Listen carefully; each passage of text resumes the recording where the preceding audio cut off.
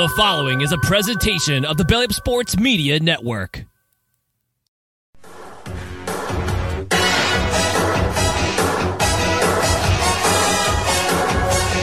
This is the main event.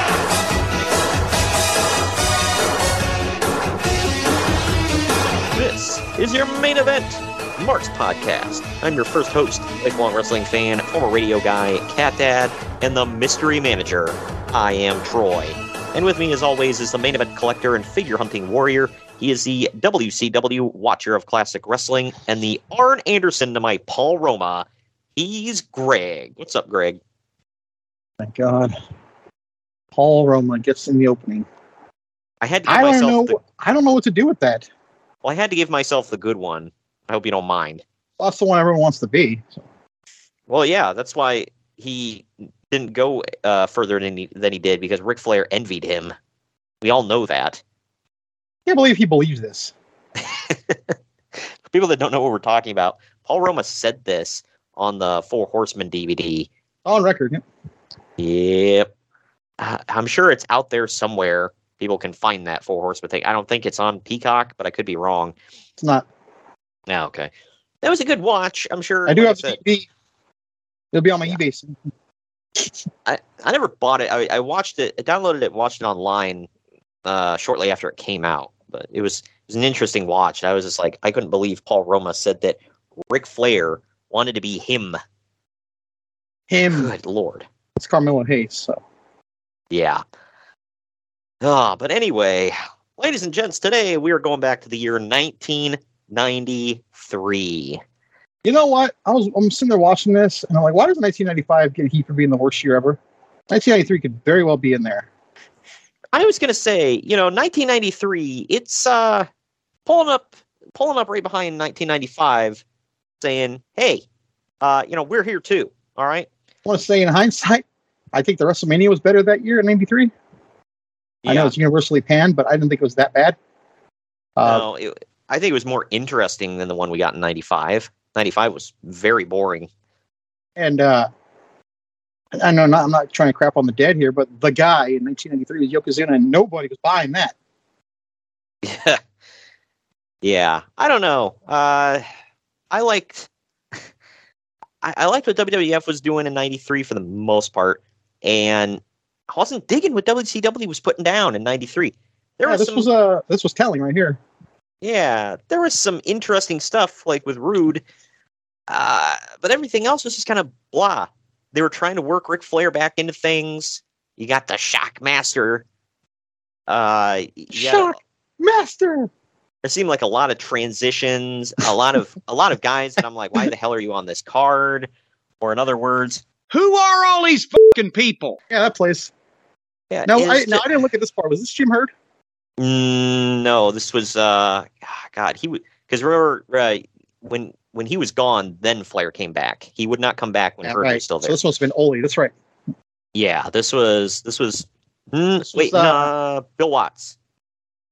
Not just as bad. Okay. Yeah, so I'm pretty sure this was Bill Watts right here. But we've actually got a story involving him. But yeah, it's not a good time. It might have been Ole, but like I said, I'm really thinking it was Bill, because come to think of it, when he was fired, Bill that is, that's when Bischoff took over. So I'm thinking this was him, because Bischoff is about to take over next year. 88 Crockett, 88, 92 Hurt, early 92 was Kip Fry, 92, 93 was Bill Watts, 93 was Bill Shaw, part of 93 was Eric Bischoff. 93 had three bookers, so I think that may just affirm everything we just said about 93 sucked in there. Yeah. There was no... Watts, Shaw, Bischoff. Yeah, that makes sense. Yeah, there was no cohesiveness to any of this.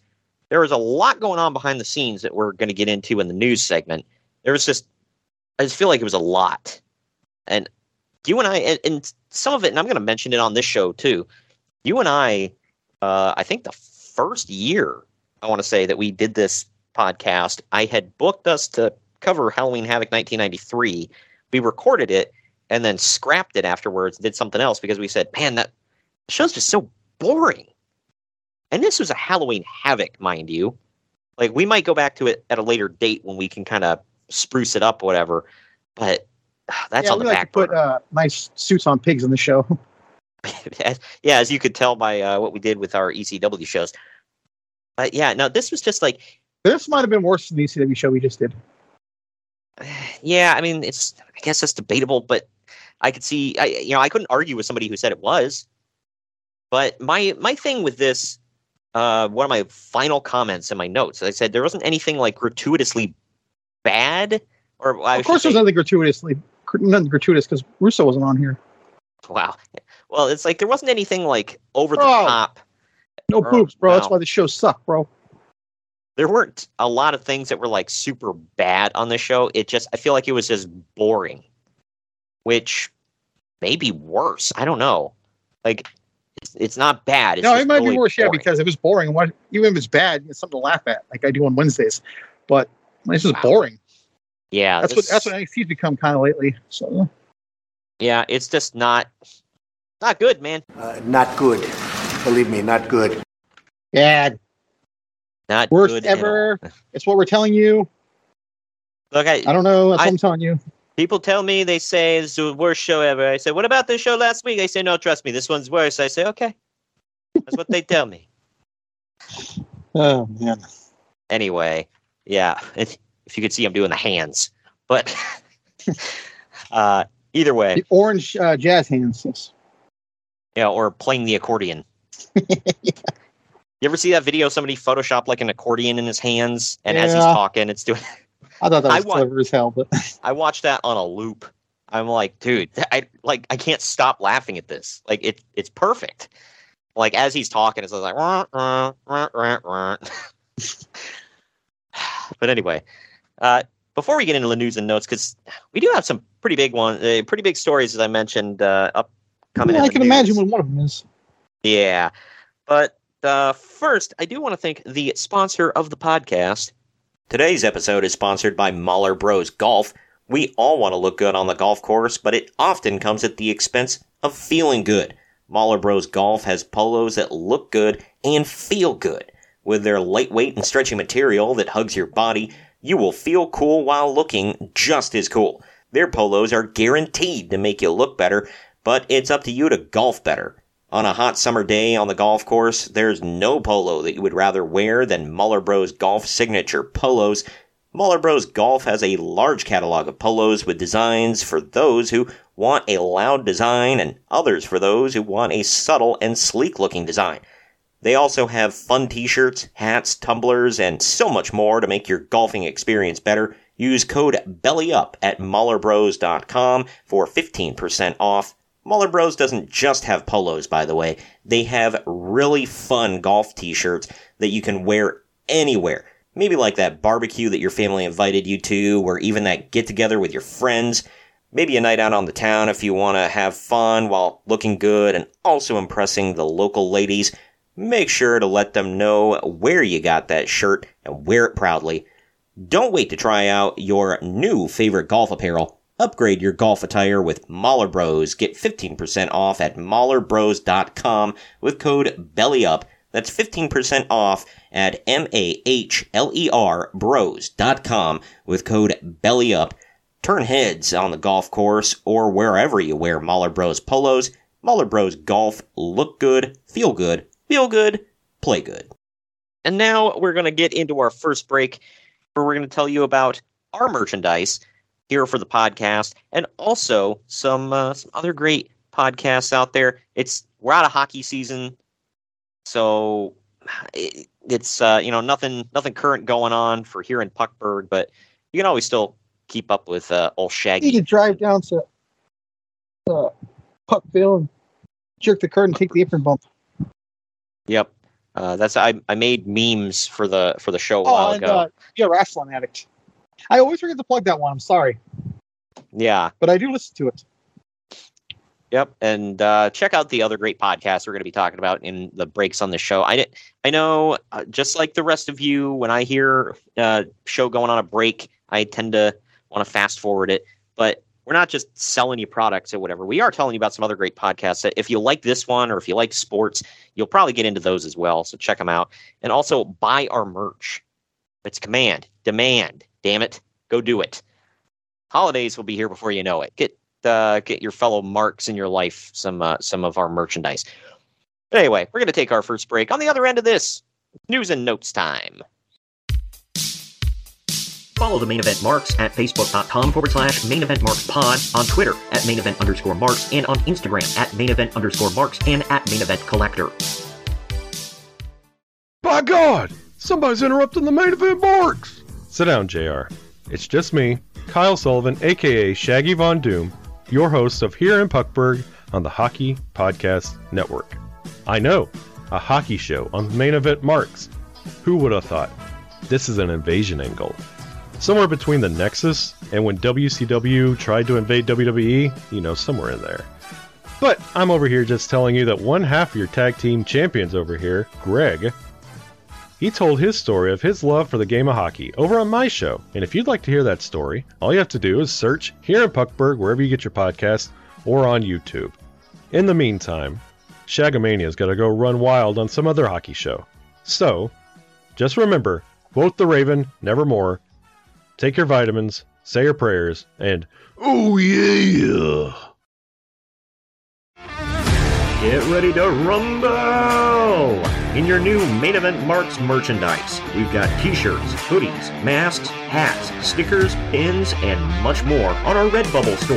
That's maineventmarks.redbubble.com. You can also pick up some awesome clothing items with the latest updated show graphics on our Bonfire store. That's bonfire.com/store/main event marks. Support your favorite retro wrestling podcast and pick up some cool swag on our Bonfire and Redbubble stores. That's maineventmarks.redbubble.com and bonfire.com/store/main event marks.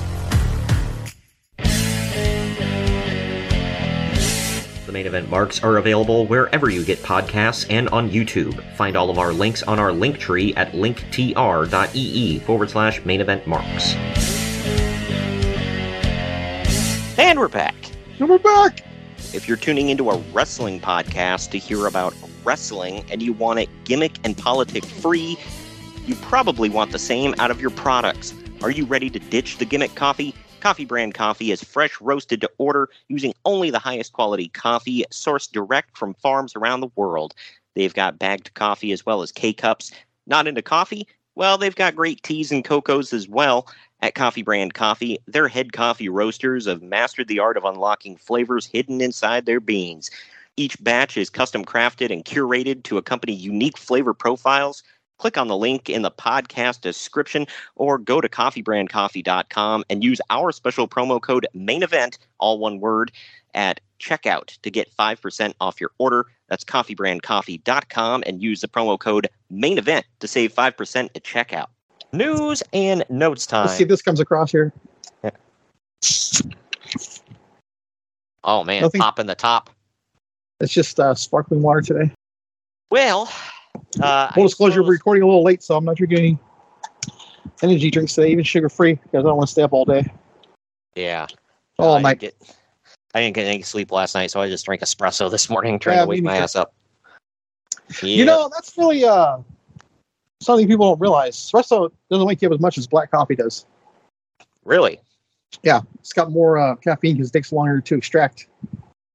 Huh. And a lot of people don't realize that. How about that? See, our podcast is fun and educational. Exactly. And for the biggest kick, go get iced coffee because that's about a 40-hour extraction, so it's a lot. It's packed caffeine. Well, how about that? You want to learn more about coffee? Just tune into us, and every once in a while, Greg will drop some knowledge on you. Got your back. I sent you that one picture from it was a coffee being sold at a local gas station. It was called Drip Drop Hooray. Yep. I'm like, and that's one of the classic rap songs in history too. Yeah, and it was styled like graffiti. I'm like, and you were like, oh, great song. Coffee probably sucks. And I'm like, well, it's gas station coffee, so you're probably right. Yeah. That was one of the only rap songs I've ever liked was Hip Hop Hooray. Probably because they played it after home runs at the Coliseum. That's when I got attached to it. That's probably what it was. Nice. Yeah, Greg is not the rap aficionado on this show, but not that I am. My favorite rapper of all time is Men on a Mission, so there you go. There's that. Good grief. What about John Cena? He was all right. Oh, Max Caster. He's great. PG-13? Hell Come no. on. Oh, they were great. They would wrap the Nation of Domination to the ring, man. PG-13, the greatest African-American tag team of all time. Oh, yeah. Oh, man. Anyway, getting into the news and You notes should be here. slapped for that. Yeah, I'm sure I will be, but there we go. That is correct. Shut the fuck up, Dave. Everything that guy just says bullshit. All right. The Joe Pesci gets you every time. It really does. It's just funny. That's like literally, as anyone's ever seen, that's literally his whole opening statement, which is usually supposed to be about 10, 15 minutes or so, explaining why I'm right and the DA or what it might be the other way around. He's wrong. Right. Everything he said is bullshit. Okay, I'm sold, not guilty. Yeah, it's like, well, since he put it that way. Oh, You know what's man. funny? Like, as a kid, I didn't realize it now in hindsight. But man, they really had to just like PG him down for Home Alone. I didn't realize all of his old movies. Yeah, It's like- right. Expletive written. Did But he you kind ever of sneaks see- it in there when he gets hit, or I think he falls off the stairs, or the second one, the slime falls on his face. He kind of like says every bad word in the book, but like mumbling it. Well, did you ever see the movies that made us? Yeah, I love that series. Yeah, It's on Netflix. If you guys haven't watched it, go watch it. Did you watch the one on Home Alone? Oh, of course. Yeah, you remember they were saying like his way, because it was so natural for him just to cuss a blue streak all the time. So they said that's why he did that, because he was like trying to stop himself from cussing. So that's why he did the. That might have been why I heard that. Right. Yeah. I remember watching that movie Casino. I'm like, man, this guy was in the family hit of the '90s, man. Like, what? Really? This guy? Yep. That, and if anybody watches Goodfellas and pretty much anything else he was in. You've never seen Goodfellas. There's something wrong with you. Yeah, right. I recommend anyway, Casino, though. That's a lost classic. I haven't seen that one yet, but it is on my watch list, so I'm getting to it. TJ's But- stuck in the '80s, folks. He's getting to the '90s finally. Yeah, exactly. Even though you didn't even sniff the '80s, I don't think. Did you? No, I was born in 90. So close. Yeah. I did not know about this stuff here in the WWF. There's a lot of stuff going on in WWF. A lot of turmoil. Let's go back to the opening of the show. Or do we talk? I think it was off air. Was it off air? I forget. But talking about '93 sucking for them. Yeah, right. Yeah, it wasn't a good time, but Bad. yeah, it was, Not good. Believe me, not good. and we'll get Yeah. into why. So Shawn Michaels quit the WWF while still Intercontinental Champion. The current plan is to crown a new champion in some kind of 20-man tournament at the tapings on September 27th in New Haven. Well, he's partly yeah. there. I mean, did he quit? Well, I think. I don't know the story behind that, but it was not a tournament. It was a battle royal. Okay. Well, either way. But I Yeah. didn't like just past that, but like recently I saw it. It came down Razor Ramon, Rick Martel, and then Oh, yeah. they didn't finish it. They were 1-on-1 the next week. That was the first time that had ever happened, I think. well, I'm like today's years old when I'm finding out about all of this. Like, wow. But Shawn Michaels' WWF Makes departure me feel like a marks dork for knowing all this. it marks the first time in the modern era that someone has left the company without dropping a title. Man, that just seems like Shawn's MO, huh? The last time it happened was Victor Rivera leaving for a rival promotion while half of the WWF Tag Team Champions in 1975. Shawn Who? was reported... Who? It's that guy. You don't know that guy? Play Victor Rivera? Who are all these fucking people? Anyway, Shawn was reportedly upset about something with the promotion and was gaining weight as a result, to the point where he had a belly for the first time in his career. Well, this is '93, and they had to obviously stop the extracurricular things. Yeah. Is that why? Crap, was it this year's WrestleMania where his tights were like super high up? Might have been this one. I don't remember. This is the one. This is when he fought Tonka, right? I think This is 93. So you're talking about WrestleMania 9, right? yeah. Yeah, that might have been the one. Yeah, because somebody had a sign in the crowd. Let me look at some the event. figure here and see if it reflects on that figure. Hold on, let me look at it. Well, somebody had a Now sign I'm curious here. in the crowd in the future. Like, I want to say it was within the past couple of years. Somebody had the most random ass sign in the crowd that was like, "Why were Shawn Michaels' tights so high at such and such event?" And then somebody shared a picture, and he pulled his tights up like over his belly button, like damn near Urkel style. It's not reflected on the fig, but that doesn't mean anything. So it might have been WrestleMania 9. Yeah, I don't remember which event it was off the top of my head. But hang on, hold on. I got a freaking computer right here in front of me. Well, it might be. I don't know. It might have been to hide a belly. That's the only thing I was thinking of. Oh, here we go. Yeah, it was SummerSlam '93. I see the sign right here. It's behind Roman Reigns' head. This was like within the last couple of years. It says, "Why were HBK's pants so high at WrestleMania '93 or at SummerSlam '93?" So I'm looking at it. Yeah, I can see it now. Yeah, they're pulled up past his belly button, and he's taking on Mr. Perfect. You can tell he's got he's in better shape than I am, but he's in better shape than a lot of people. Right. But compared to his normal look, he's got a bit of a gut on him. So maybe that was why he was getting a little paunchy. So I could see them saying... Why did he just wear a singlet? I don't know. Maybe he didn't go with the look or whatever. Bro. But Doink the Clown and the Steiner brothers were all removed from upcoming bookings in the WWF. In the case of Doink, it's believed that no one will notice because Steve Lombardi is just going to take Matt Bourne's place on all the shows.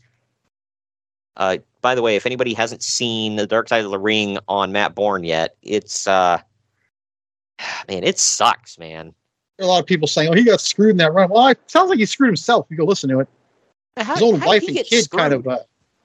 They said they took him out of the role because a lot of people said that he didn't fit the role or whatever.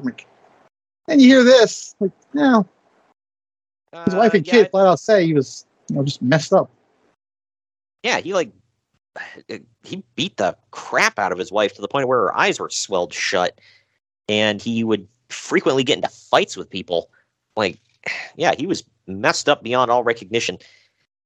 And I get, like, looking at your dad, like, especially something like this, like, oh man, he was great, and he was my superstar growing up or whatever. But it's like his daughter acts like he was Hulk Hogan or something. Like, yeah, it's pretty sad, but yeah. And obviously, we don't know the whole thing around it, but her saying, "I refuse to believe that woman didn't kill my dad." Yeah. Oh. Like, look at your dad's life. Like, literally everything about your dad's life. I don't know. They did investigations and whatever. I mean, you can't always prove whatever, but also he died in Texas. Okay, I mean, they'll get to the bottom of it there. They don't play around there. Yeah. Either way, but yeah, there was multiple people that Doink. They treated it like a luchador gimmick where they're like, you can paint your face and wear the outfit. Like, well, I mean, it worked, right? Kinda. I mean, the only one that came close to his level of success was it when Ray Apollo took over with Dink? Was that who? I think that's who was playing it during that time. Because there was Steve Lombardi did it for a minute, then Steve Kern. Steve Kern was the other Doink at WrestleMania 9, by the way. Which, that was another thing they crapped on. They said, "Oh, that was horrible and that ruined him." I'm like, really? I thought that was clever. Like, that's one of the only things people remember. Like, I find it funny that when I heard about them, like, wow, he was Skinner the year before, now he's the other Doink. Yeah. And he used to be in a tag team. I can't remember. The Fabulous Ones, right? Yeah, the Fabulous Ones. Yeah, that was it. And then he's freaking Skinner. But anyway. Every lady's dream, the Alligator Man. Yeah, right. But meanwhile, there appears to be some kind of suspension for Scott Steiner, which has resulted in the team. Resulted. I know. He always finds his P's and Q's. I don't get it. But this has resulted in the team being removed from all appearances until Survivor Series. Of course, they already lost. That would happen. Yep. But of course, they already lost the tag titles to the Quebecers on the September 13th Raw, a decision that was apparently based on all the backstage stuff going on with the team. Okay, you know what? That explains so much, because when I was watching that, I was like, this is hella random. Quebecers still all new, all of a sudden the champs. Okay, now I get it. Yeah, and I'm sure they were super over, too. Well, people hated them, I can tell you that. Oh, yeah. Wait, and you're their from manager, Canada? A.K.A. Raven. Not just Canada, they're French Canadians, too. Ah, ew. I know Canadians Gross. crap on them. Yeah, right. Yeah, but it's believed that after the Steiners honor their dates when the suspension is up, they'll head back to New Japan and leave the WWF for good. Yeah, that tracks. Yeah. I don't know if they go back to Japan off the top of my head. It could be WCW right away, but they do leave. Right. Well, lucky fans, I'm doing air quotes, at house shows will now get the excitement of seeing WWF, of seeing a WWF tag title match between the Quebecers defending against the team of Bam Bam Bigelow and Adam Bomb for the time being. Whew. That's I don't even know what to say to that. Those guys never drew a dime. That's what I have to say about that. Look, I like Bam Bam, and Adam Bomb was okay. I think with the Adam Bomb gimmick, Go back and watch, man. They're shoving him to the damn moon. yeah, Same thing with Doink. People don't God realize dang it, that. pal, In look at 1993, those two were just being shoved. And then, according to Bruce Pritchard, they woke up and realized nobody gave a damn about Adam Bomb. So, I don't know. I don't know, dude. When they turned him into a face, he was getting pretty over. Poor cheering Yeah. like hell. Just throwing those foam football-like bombs into the crowd, and people were eating it up. Yeah. Yep. Well, my dad used to build up Adam Bomb to me, like, before I knew who Adam Bomb was. Like, he would, like, tell me old stories about when he watched wrestling when I was young. And he's like, oh, he's so cool. And he's like describing his outfit and his gimmick and whatever. And I'm like, oh, that sounds pretty sweet. And then I watch it and I'm like, why was my dad so into this guy? Like, he's okay. But I don't know. My dad likes some goofy stuff, man. I told you about when I was watching wrestling, my dad would talk to William Regal to me, right? Yeah. I hated him, obviously, he was heel. My dad's like, this guy's great. It's amazing. This guy sucks. Well, little did I know. Yeah, we see it now. Yeah. I didn't give a damn about him years ago either. But the issue for the Steiners was the fact that they could easily be making more money in Japan, and they weren't happy with what they were making in the WWF. No one is really sure what their contracts... You signed the contract on the dotted line. You probably knew what you were going to get. My thing is, I'm wondering if they got... Because Bruce Pritchard talks about this, where Vince isn't big on, like, guaranteed... Or at least back then, he wasn't big on guaranteed contracts. He was... Oh, he shouldn't be. Those are stupid. Yeah. Well, his thing was, well, we're going to pay you. We guarantee you, like, this base amount, but you have a potential to make way more. And, like Jim Ross talked about... Gosh, pal, we do opportunities. Yeah, right. And Jim Ross talked about Stone Cold would get his guarantee within like a month, and then after that was all like access. Are we talking about in the height of his popularity? Yeah. Well, there's a huge difference there, isn't there? Right, but he was saying I think he said The Rock, Stone Cold, Triple H, Undertaker, like all those guys always shattered their guarantee every time. Well, I know it's the upper echelon. He just named. I'll give you a second to think of those heavy names he just dropped. Yeah, right. But I guess no one is really sure what their contract situation is, but the best guess is that it expires in December, but it might run as long as December of 1994. Either way, it's believed that the WWF wouldn't stand in their way if they went back to Japan, just as long as they didn't go back to WCW. Yeah, they'd wind up back in WCW. I'm not going to say right away, but they would end up back there. Hey, Turner's willing to pay him, I guess. Yeah, because I haven't said it yet because, go blue. Oh, well, eat ass. But those guys are the epitome of Go Blue. How dare you? Yeah, and you're the epitome of kiss my ass. But the episode of Raw with the tag title change, actually did a 1.8, by far the lowest in the history of the show. Oh, man, but people love the Quebecers, man. Come on. They kissed each other on the cheek after they won back then. Well, you know what, Greg? They were not impressed with their performance. You know that people. I mean, you know, but some people don't. That Pierre Corlet of this team still freaking wrestles today. Oh yeah. Now it's also worth noting that here he's like 22, 23, something like that. So it's not like he was like old as hell here, but still crazy. Yeah, Jacques was on the downward slope of his career. Raymond You ever notice got that all the out. youngest champions in WWE history that they name off are always foreigners? You got him, Rene Dupree, and Paige. Right. The only one I could think of off the top of my head that wasn't was like Randy Orton. Yeah. He's the one, but yeah, the rest of them. Before him was The Rock, so there's... That is correct. Sorry, I stepped on you there. You said Brock Lesnar. He's not funny, though. Yeah.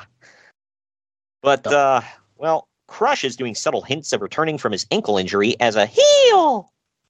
Wait, what? Say that again? Crush is subtly hinting that when he returns from his ankle injury, he'll be a heel. Yeah, it would happen. We'll give him that. Yeah, because was it before the 93 was WrestleMania 9, right? Mm-hmm. Yeah. Okay. Yeah. That's correct. So yeah, he was the babyface blonde. Yeah, he was the blonde Crush there, and we just call him Kona Crush. Was he still Kona? Was he going by Kona Crush with that? Well, he never went by Kona Crush. They just called him that. Yeah. Oh, okay. And then when he came back around this time, what the hell was he doing? I don't even remember. Well, he didn't come back and do anything. He just came back and turned on Macho Man for not helping him with Yokozuna. Oh, okay, I remember now. Yeah, he lets his hair go back brown. He grows the facial hair, wears the face paint. He kind of gets his demolition-like face paint back without the silver and then covering the majority of his face. Yeah, and he gets Mr. Fuji. I remember now, going into WrestleMania 10. Okay. The Japanese sympathizer. Because, in 1993, Japan and America, they weren't good or anything. Yeah. I think this would have been better in 1945. Maybe I could be wrong, but... Well, he ain't American. F him. Same thing with the Canadian stuff, man. It's like, do we have heat with Canada? I am unaware. But anyway. I think that just paints America in a bad light. Hey, you're siding with someone that's not America, therefore you're evil. You're kind of like saying that you think every country's evil. That's what it's telling me. But I get that, but on the flip side, when WWE went to Canada in like the early 2000s, and Scott Steiner was a big baby face, he just had his logo like in the stars and stripes on his tights, so he got booed out of the building. Yeah, Canada was like, "You're wearing your country's flag on your tights? F you away." I'm not your buddy, friend. He's not your friend, guy. I'm not your guy, buddy. He's not your buddy, friend. I'm not your friend, guy. Okay, they don't ever swear. They're too damn nice, so you got that all wrong, but whatever. Screw you, buddy. And then he yells, "I'm not your buddy, guy." That's your buddy, pal. Yeah, I'm not your pal, guy. Anyway, Sergeant Slaughter was fired as a WWF road agent to save money. Yeah, he's not. I don't think that would be a long firing. No, he's back here before you know it. I don't know when. I don't even know if he's officially ever gone. I don't know. I can get back to you off the podcast, let you know what he's doing in 95 soon. But yeah, I have no idea. But Medusa is negotiating with WWF to come in and feud with Luna Vachon in November. I think that happens. She will because be the Sherry and Luna goes nowhere. Right. People gave less than a damn about this. They had the match advertised twice for Superstars, and it never started. It just kept being jump starts, and we're not gonna have the match. For those that don't know, Medusa is also WWE Hall of Famer Alundra Blaze, and unfortunately, Luna Vachon had a Dark Side of the Ring episode about her. And we know where that's gonna go. The Medusa thing. Yeah. So, last WWF story I have here. Johnny Gunn might be coming into the WWF around the same time as Medusa. Those that don't know, Johnny Gunn, I believe, is Sal Sincere. Oh, good Lord. Yeah. Hey, that's a big signing. What do you mean, good Lord? Come on. Johnny Gunn, Sal Sincere, Tom Brandy. Man, he never had a chance, dude. Oh, wait, no, he was Tom Brandy. I'm sorry. Sal Sincere was Tom Brandy, so. Okay, yeah. Okay, so, yeah, okay, Johnny Gunn was another one of his names. All right. What's up, All man? right, so, confuse me. They threw him out of first base and never looked back. Yeah, right. They literally signed him to be a jobber. I mean, I can't really blame them because they told him right up front. But yeah, but then they had all those vignettes for Salvatore Sincere's coming soon. That tells me that they had something for him. But then they reneged. Never mind. Yeah, well, I don't know, because there was another podcast we did where in the news, he was lumped in there with, they're bringing in all these guys. They're going to change their gimmicks to this, and they're all going to be jobbers. I don't know. It was around this time. I know that. I can tell you some of the list of jobbers they had around this time. It was kind of crazy. Just Incredible, both of the Baldies, both the Headbangers, Oh, really? Chris Canyon. Yeah. Oh, and you had T.L. Hopper. Oh, and both Smothers. the Hardy Boys. Yeah. Tracy Hardy Smothers. Jeff Hardy had a really weird ass name. Let me see if we can find it. Yeah. Oh, they gave him a name? Different name. Huh. There it is. Yeah.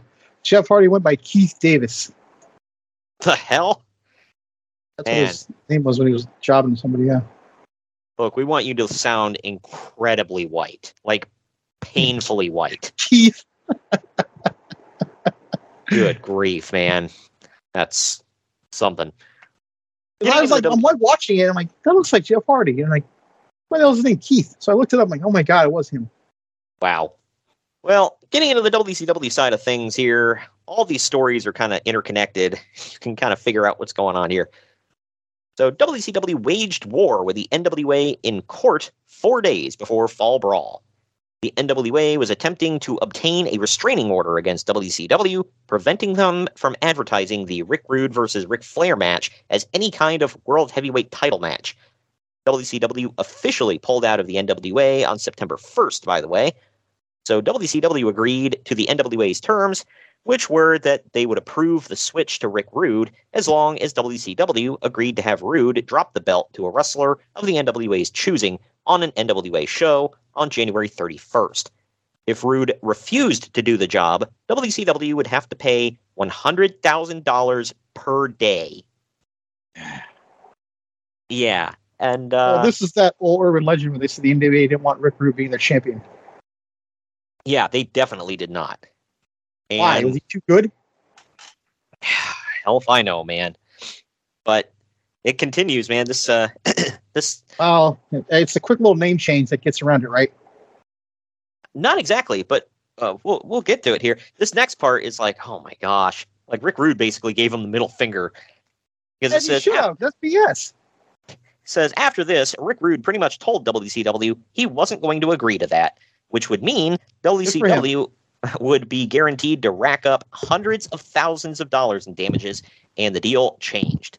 WCW's lawyers approached the NWA about this, and the NWA meekly agreed to the deal, where pretty much everything happened the way that WCW originally intended, but the announcers on the pay-per-view would have to read a disclaimer saying that WCW is not affiliated with the NWA in any way. Everyone agreed to the deal. Did they say that? Because I don't think I heard it. I didn't catch it, but they might have. The next part of the story is really crazy, though. This is like, okay. And yeah, let's just get into it. But later in the morning, WCW decided to alter the deal anyway and pretty much told the NWA to go pound salt. WCW then hired a new lawyer who had previously won the lawsuit against the WWF for putting the NWA title on TV without permission. That one I can see, you know. That was pretty dirty, but yeah, dude, this guy has been on both sides of this NWA title thing. Like, good grief. He might be the only one. Well, besides Rick, of course. Yeah, right. However, in a pretty shocking twist that was right out of the future playbook of Vince Russo, it turns out It turns out that the NWA forgot to read the fine print. So, just as a little history lesson here to back this up. Sorry, let me stop you. What fine print? What am I missing? Well, that's what I'm about to get into here. Oh, sorry. Okay. Because to talk about the fine print, got to give a little bit of a history lesson here. I'll keep it brief. The TLDR version.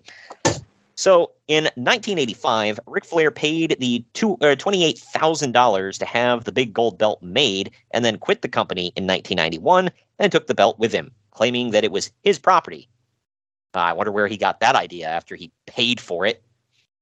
But WCW per Rick himself, he never got the money back when he lost it because he knew he'd get it right back. Yeah, everybody openly says, no shit, he's gonna get it back. It's Ric Flair. Yeah, well, the thing is, he gave Jim Herd, because Jim Herd was in charge at the time. He gave him the option. He was like, "Hey, I paid $28,000 for this belt. You give me the $28,000 back. I'll gladly give you your." Yeah, he's like, "I'll gladly give you your title and F off." And Jim Herd said, "No, go screw yourself. I'm keeping your money and give me back my belt, damn it." And Rick said, "Nope, bye." Well, according to rumor, he also gave him a bunch of Pizza Hut coupons. So. Yeah, he sent him $28,000 of Pizza Hut coupons in the mail.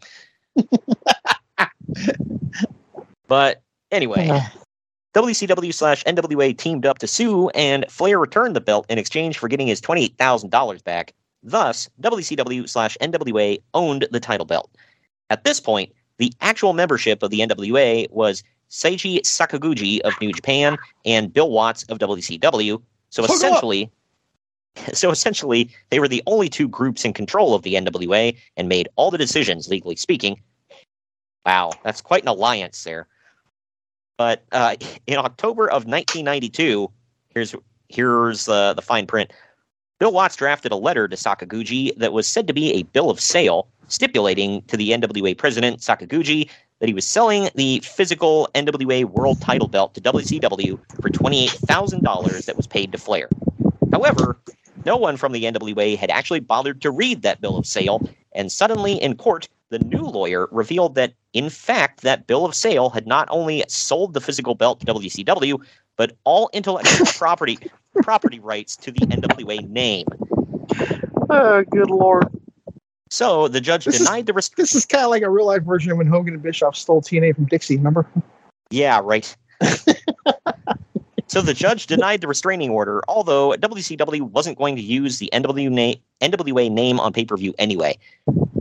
So, like I said, TLDR, because of that exchange between Watts and Sakaguchi back in 1992, WCW basically owned the belt, the name, everything. Like, yikes, man. So they obviously don't continue as the NWA, so what do they just use that to, all right, we're keeping the belt, you can have the NWA name back. I guess so. They're like, I don't know if they said they own the intellectual property rights to the NWA name. So I don't know if that meant like they could say it, but I don't know how that works, but either way. So basically the NWA had zero case here. If you would have had a lawyer, like my Jewish father lawyer, you would have won this case. Yeah, right. Bill Watts, for once, saved their ass. Well, legend has it, no one there was black. That's why he was helping. Wow. Allegedly! That Dark Side of the Ring about Junkyard Dog, if what they said about him is true, that's disgusting. About Bill Watts. Yeah. I don't know. Because, I mean, not saying that JYD is a liar, but he's the only one that can corroborate the story. Bill Watts denies it. And Bill Watts supposedly loved JYD, so I don't know why he would just call him the N-word and act like he was, nothing, basically. I'm not saying he didn't, but at the same time, like, everybody says, oh, Bill Watts loved him.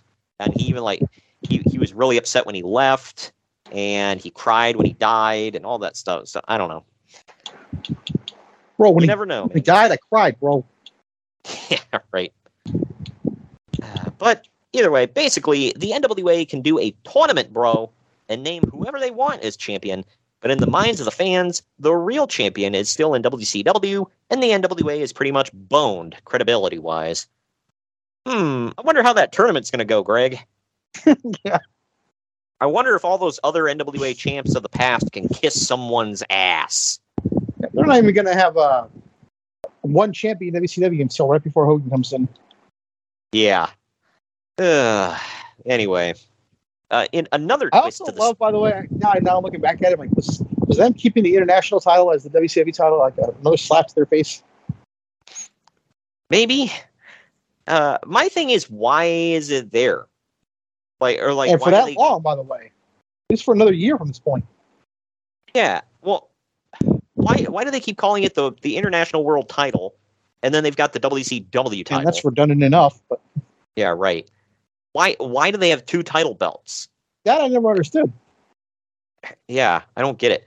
And I feel like they eventually gave the belt back to the NWA because doesn't Great Muta get the title here before long? I don't remember that. I remember because I know reviewed a show. Unify the two titles though. The Clash of Champions right before Hogan comes in.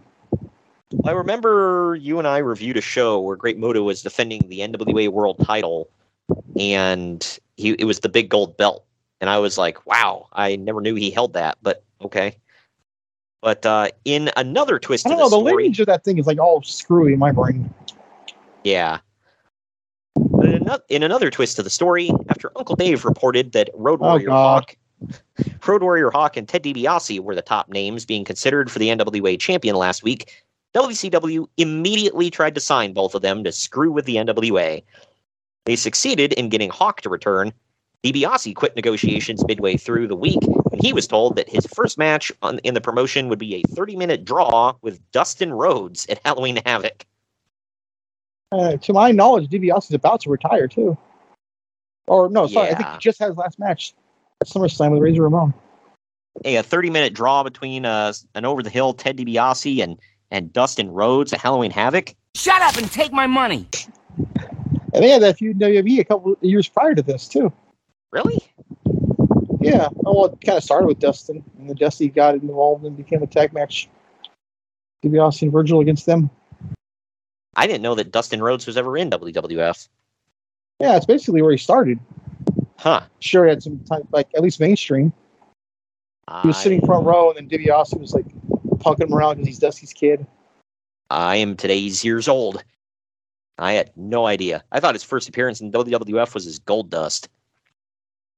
But last WCW story I got here, with Ted Turner buying New Line Cinema, the movie company that Hulk Hogan is signed to, Turner is now technically Hogan's employer.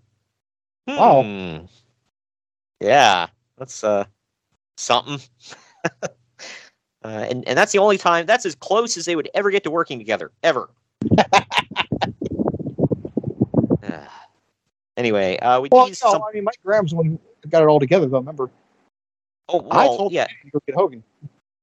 Well, yeah, he told him, and then Greg Gagne made it happen. And they both created the NWO, and Greg Gagne was the one that taught Hulk Hogan how to rip a shirt. Shut up. It's all right there, black and white, okay? I'm ashamed of my name, brethren. For those some guy named Troy do some douchebaggy? Yeah, why is it gotta be just me? I mean, there's Eric Watts when he was Troy of Techno Yeah, that's 2000. bad enough. Okay, you got me. Yes, that's bad enough. I don't know. I always thought that was awesome. I love being associated with that, but I don't know. I will say, again, Dark Side of the Ring, they did one on the Grahams. That one was sad as hell, man. That one was right up there with. It's not as dark. I guess dark in a different way than the Grizzly Smith, Jake the Snake one from last season. That was the worst one, probably. Yeah, it was like all kinds of disgusting. But this one was dark as hell, man. Because you think there was. It's Eddie like Graham. right through the Von Erichs, obviously, but yeah, right. Yeah, because Eddie Graham's dad committed suicide. Eddie Graham committed suicide. Mike Graham's son committed suicide, and then Mike Graham committed suicide. And it's bad. What is in like genes that make people do that? I mean, I know they say when families all do that. Like, what the hell is it? How do we extract that? I don't know, man. It's weird. And then, I mean, he wasn't a blood relative Graham, but the one that started it all with the Graham name was Vince McMahon's favorite wrestler, Dr. Jerry Graham, and he was a nut. Like, they talked about how when his mom was in the hospital dying, he threatened the doctor and said she better survive. When she passed away, he comes charging into the hospital all loaded up with a bunch of guns, blasting him off. Then he picks up his mom and carries her out of the hospital. Yeah, that part, like, wow, man. Yeah. I knew he was nutty. I swear I heard something about that story in the past, but that just, that was crazy. Like, I get to the point where, like, being at the hospital, like, a loved one's dying, and you're upset. I get it, but that's where that ends for me. Yeah, They right. come back with guns, like they didn't kill her, okay? Yeah. And then he's like, oh, I just want to bury her. It's like, they'll give you the body back, bro. You know you're going to be able to, right? Yeah. They don't keep the body. They don't want it. Either way, speaking of craziness. I know this is getting too into the weeds here, but you're going to go bury a body that hasn't been embalmed yet? I mean, Oh, God. Yeah, right. But Todd Gordon's upstart Eastern Championship Wrestling put on a show with massive buzz on September 18th, with the largest attendance in the history of the company and rave reviews from everyone. During the show, that's going to change. During the show, Eddie Gilbert turned himself babyface, leaving the promotion and his booking position. What's his name? The King of Memphis. His name is Hot Stuff Eddie Gilbert. I can't believe you missed that again. Yeah. But he left the promotion and his booking position to be replaced by Paul Heyman. If I may, sir. And that isn't going to go anywhere or be weird for anyone. Yeah, it's going to work out for everyone. Exactly. This story, I was like, oh man, I got to include it. It's like one story out of Japan, but it's like, okay, this makes sense. Shinya Hashimoto won the IWGP World Heavyweight title from Great Muta on September 20th in Nagoya, since Muta is wrestling Hulk Hogan and doing the job pretty soon.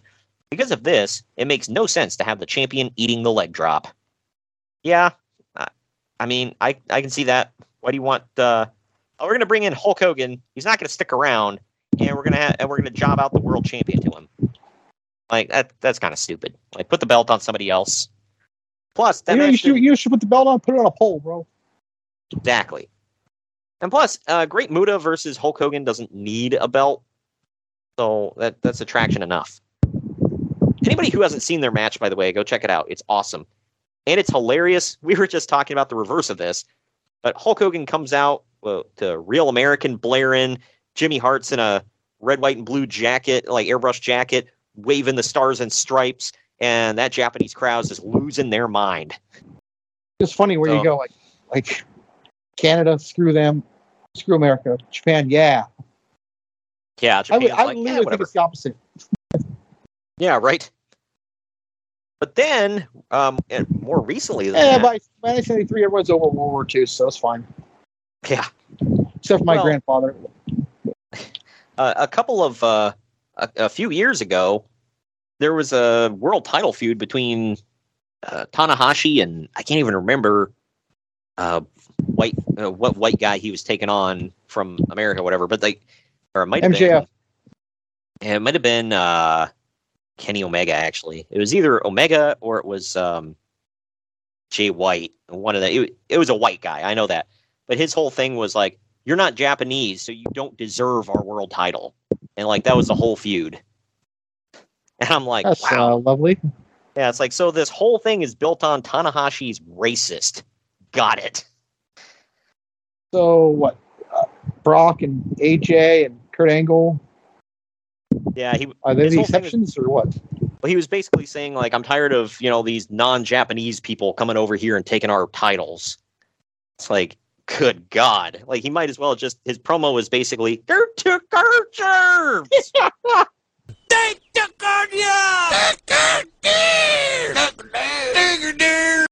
However you say that in Japanese. I got you right here. This is how you say they took our jobs in Japanese. Oh my God. That's hilarious. Getting to the indies here to close things out. Tatanka went through Memphis and won the USWA title from Jerry Lawler for a week, leading to a legendary Vince McMahon promo where he wore the belt under his suit while cutting a promo against Lawler. And as we all know, this is the last time we will see a heel Vince McMahon ever. Right. But moving over to Jim Cornette's territory here. Bullet Bob Armstrong lost a loser leaves Smoky Mountain Wrestling Forever match to the mysterious... Yeah, that's a death sentence, huh? Yeah, right. Your career's over at that point. But he lost to the mysterious Black Ninja, who was played by his own son Brian, who is not black nor a ninja. Who will never get over, by the way. Exactly. Wasn't that a story on one of our last shows? Well, in his defense, he never said he will never get over. He just said in his debut match, nobody gave a damn, which maybe. I mean, I didn't give a damn about Brian Armstrong, so. That was a Brad kind of guy. Exactly. He was where the money was at. But either way, this Whenever was you a heard major... that music, man, you knew who was going to win. The other guy. Exactly. But this was a major letdown of a mystery opponent. And now... You don't say. Bob Armstrong will be doing the Bullet gimmick shortly. That's the old territory gimmick where you lost a loser leave town match, so you come back with a mask on, everybody knows it's you, and you call yourself something else. For a more maybe recent... you resurrect that with Mr. America.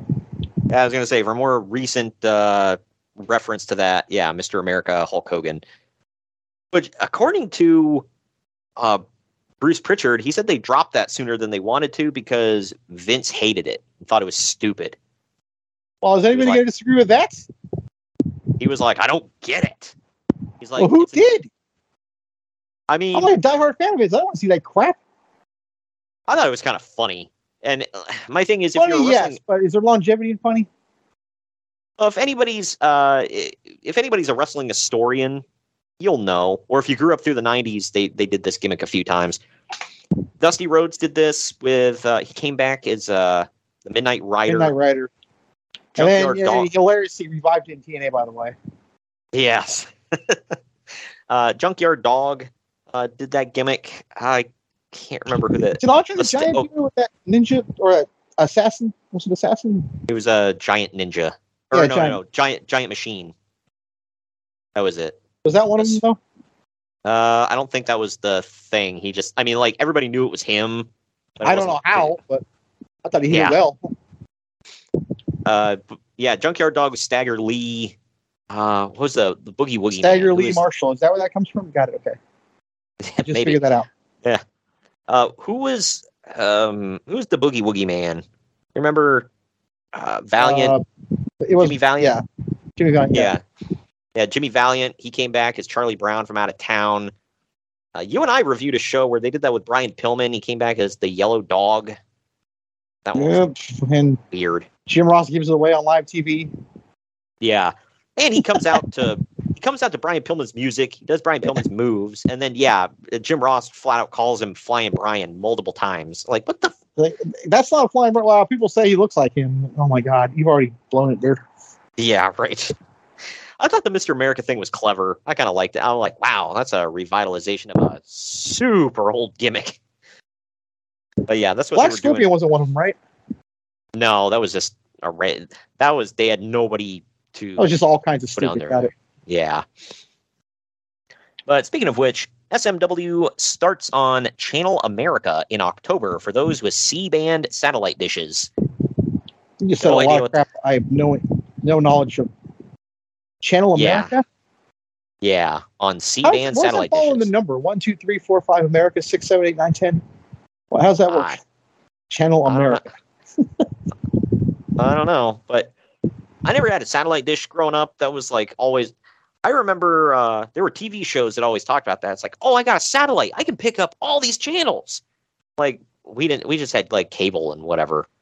And so I don't know what a C-band satellite dish is. But I'm assuming you can pick up. It was a little show. I forget where I saw it, but he goes, I didn't know there was a game on. I got a satellite dish. There's always a game on. Yeah, right. Yep. Going to Texas, GWF drew about 238 paid with 750 in the building. Yeah. This is now known as AEW, folks. Yeah. Well, that's for their latest show. This would seem to be an improvement over drawing 70 paid and 1,500 freebies in the building. But in fact, they lost money APW in San Francisco gets more than that. Yep. But they actually lost money with more paid but less showing up because, if you think about it, 1,500 people are still paying for parking in concessions, so it's easier to make more money than 230 paying for their seats. I can see that. We just covered a show, it was Great American Bash 2004, and... Don't direct people to that. We don't want to crap on our listeners. Oh, yeah, no, go listen to it. Go check it out. We made it fun. What was the show before that? Was it Judgment Day? 04? The one we did, or the one in actuality? No, well, the one we did, it was... We definitely did Judgment Day 04, and that was before it. But okay, so, and that was JBL versus Eddie? Yeah, part 1. Okay, so Judgment Day 04 and Great American Bash 04. We talked about how JBL sucked. They did. But we talked about how JBL's whole gimmick there was like, anti-Mexico and super racist and all that stuff. Well, he comes by it honestly, Greg, because John Hawk got the Insensitivity Award of the week with a promo where he said, quote, "The Freebirds are gone and all the Von Erichs are dead, so I'm taking over." God. Carrie's daughters were actually at the show backstage when he cut this promo. Was All the Way Live Lacey there? Maybe. Is that Carrie's daughter? I believe so. Yep. Okay. But yeah, so he knew they were backstage, and he still dropped this line. If he would have just said that the Von Erichs were gone and the Freebirds were dead, it might have actually been better. Yeah, or just say, all the big stars, the Freebirds and Von Erichs are all gone now, so, whatever. But nope. Ugh. That's pretty disgusting. Last story, speaking of Dark Side of the Ring, though, there you go, Von Erichs. You talked about it earlier. That was one of the first ones. But that might be the most depressing one. Only because you still see one still alive and you just tell what pain's going through. It's hard. Yeah, there's that one. That's up there with and I just talked about the Graham episode because they had Mike Graham's daughter on there who lost her grandpa, her brother, and her dad. And she's like putting on a happy face and trying to be positive about life, whatever. But it's like, she said it still hurts, obviously. She did say she went and got help too to make sure she doesn't have that need for suicide. Exactly. But last story I got here. This is going to play into something great in about 2 years, man. Stagger Lee again. Big John Studd is training a former basketball player named Ron Reese, who is a legit 7'2". Oh, my God. That's what I said. About 2 years, man. He's going to be dressed like a mummy named the Yeti. He's going to buck Hulk Hogan in the middle of the ring on pay-per-view. Oh, my God. All this is real, folks. None of this is made up. He's going to make 95. I believe that's in the archives. Maybe. Let me double check our archives here. There's no way we didn't do that monster truck match because I know I watched it. Right. We did not do 95. We done 91. How the hell did we not do it? We just haven't. But we did watch. We did watch the monster truck sumo match. It is on our YouTube. That's why. Okay, I think I watched it for that and then ended up watching the whole event. Okay, that's what it was. Yeah, it's because I'm a fan of self-culture. When I'm depressed, I put on WCW 95 shows. Exactly. And this one was a doozy. It's better than cutting yourself. Hey, you had the Giant in the front, the Yeti in the back, and they made a Hulk Hogan sandwich. Just dry hump that mother effer. Butt bucked him? Yeah, butt buck. Oh, man. Yeah, the Giant walked up. He's like, I'm going to put some strawberry lip gloss on you, boy, and make you my woman. And, by the way, this was after the Giant just came back from the dead. After, they kept saying getting thrown off Cobo Hall, but he really just fell. Yeah. We got to go see that, by the way. I mean, we yeah. did see it. Sorry. Exactly. Oh, yeah, of course. We're not we don't. Exactly. But anyway, that does it for the news and notes. Ready to get into the event here? No. Aw, you're not like champing at the bit here, ready to get into all Oh, you know, this? you sent me something off air, obviously. I didn't disagree with you. I didn't hate it, but man, it was, yeah. Yeah, well, Uncle Dave sure did, and we'll get into that. But come on, man, it's Fall Brawl 93. Celebrate. We're going to get into it right after this break. Follow the Main Event Marks at facebook.com/Main Event Marks Pod, on Twitter at Main Event _Marks, and on Instagram at Main Event _Marks and at Main Event Collector. Hey gang, it's Commissioner Cooper of TSS Fantasy. We are the fantasy show of the people. Expert fantasy advice, free contests, leading expert medical and legal analysis, and most importantly, you. Interact with us on all social media platforms or check us out at tssfantasy.com. You can hear us on Spotify, Apple and Google Podcasts, iHeartRadio, and many more. Check out the fun today and be a part of the most interactive fantasy show around. TSS Fantasy, the fantasy show of the people. Hello, everyone. My name is Ryan McCarthy, and I'm the host of the No Credentials Required podcast. Start your work week with the Monday Drop-In, where I talk about the sports beat in the Capital District, also known as the Mighty 518, as well as Metro New York sports from an upstate point of view. I also give a life lesson from a weekly sports story, so you might learn something from that. I also have a midweek podcast where I interview different sports personalities and talk about a wide array of topics.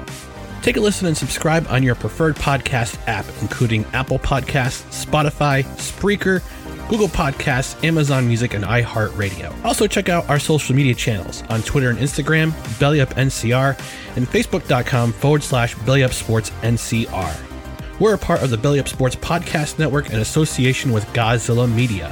No credentials required, where you don't need a press pass to talk sports.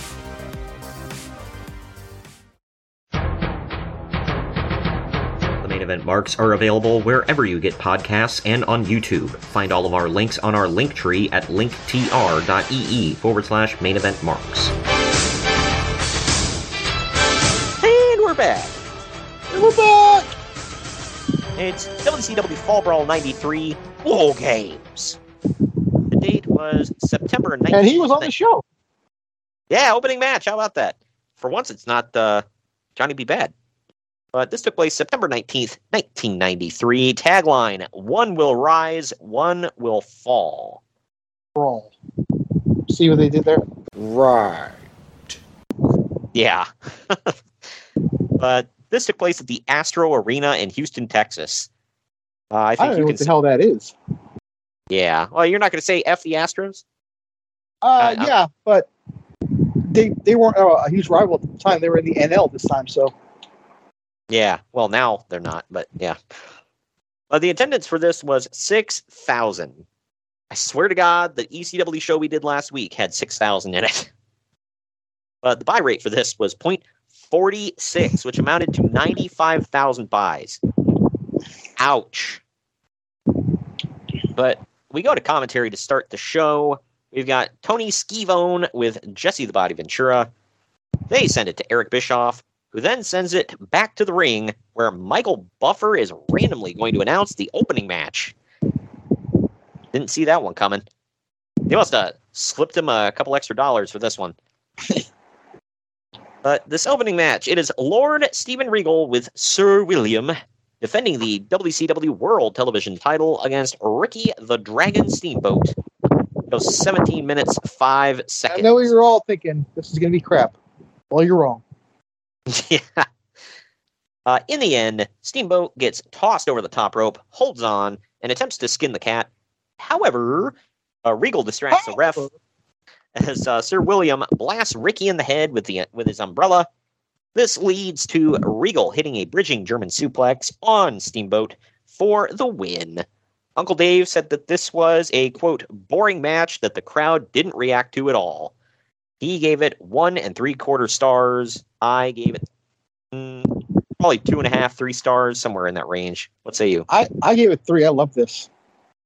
Yeah, I gave it 3, but then I'm like sitting there doubting myself after like, I'm like, Yeah, did you I gotta overrate this? I think I've done that. Yeah, I'm like, did I overrate this? See, I'm thinking the same thing when you tell me douchebag gave it 1. Well, yeah, I love this match. Yeah. I thought it was great. Hey, what shaved off 1/4 of a star? Like, you couldn't even give it 2?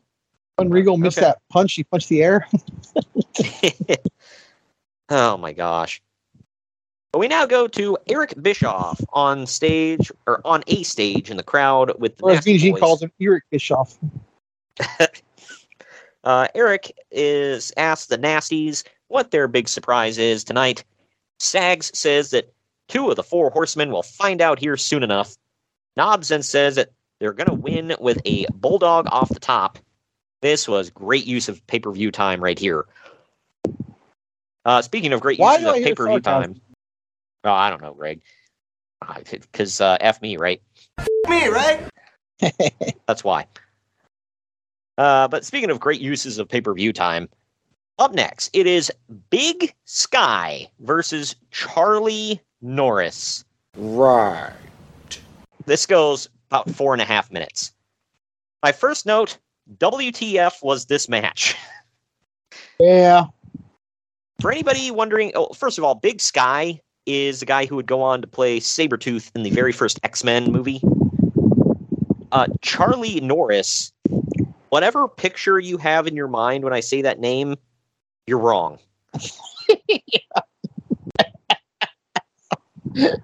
I will say at least Big Sky looked like something.